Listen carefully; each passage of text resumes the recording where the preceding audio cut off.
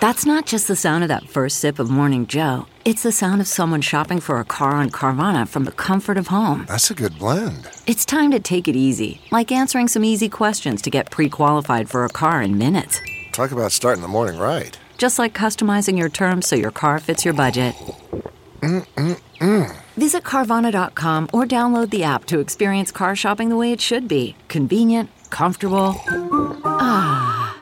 Good morning, I'm Margie Ellisor at Fox 2 with your St. Louis news, driven by Bomarito Automotive Group.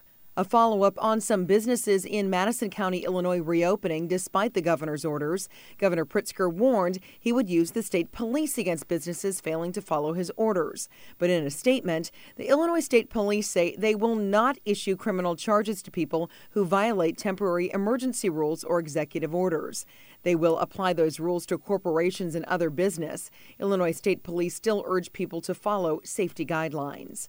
St. Louis County gym owners should find out tomorrow when they can finally reopen their businesses.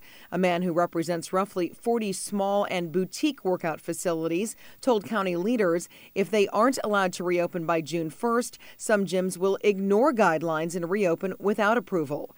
He says his group is frustrated people can get a massage, a tattoo, or go out for dinner, yet gyms remain closed. From the Fox 2 Weather Department, the stubborn low continues to drift through the region, keeping mostly cloudy skies overhead. Even more so than yesterday, breaks in the clouds will develop this afternoon with a spot shower possible. High temps will reach the low 70s. Tonight will be mostly cloudy with a low temperature near 60. Then tomorrow will bring a mix of clouds and sunshine along with warmer temps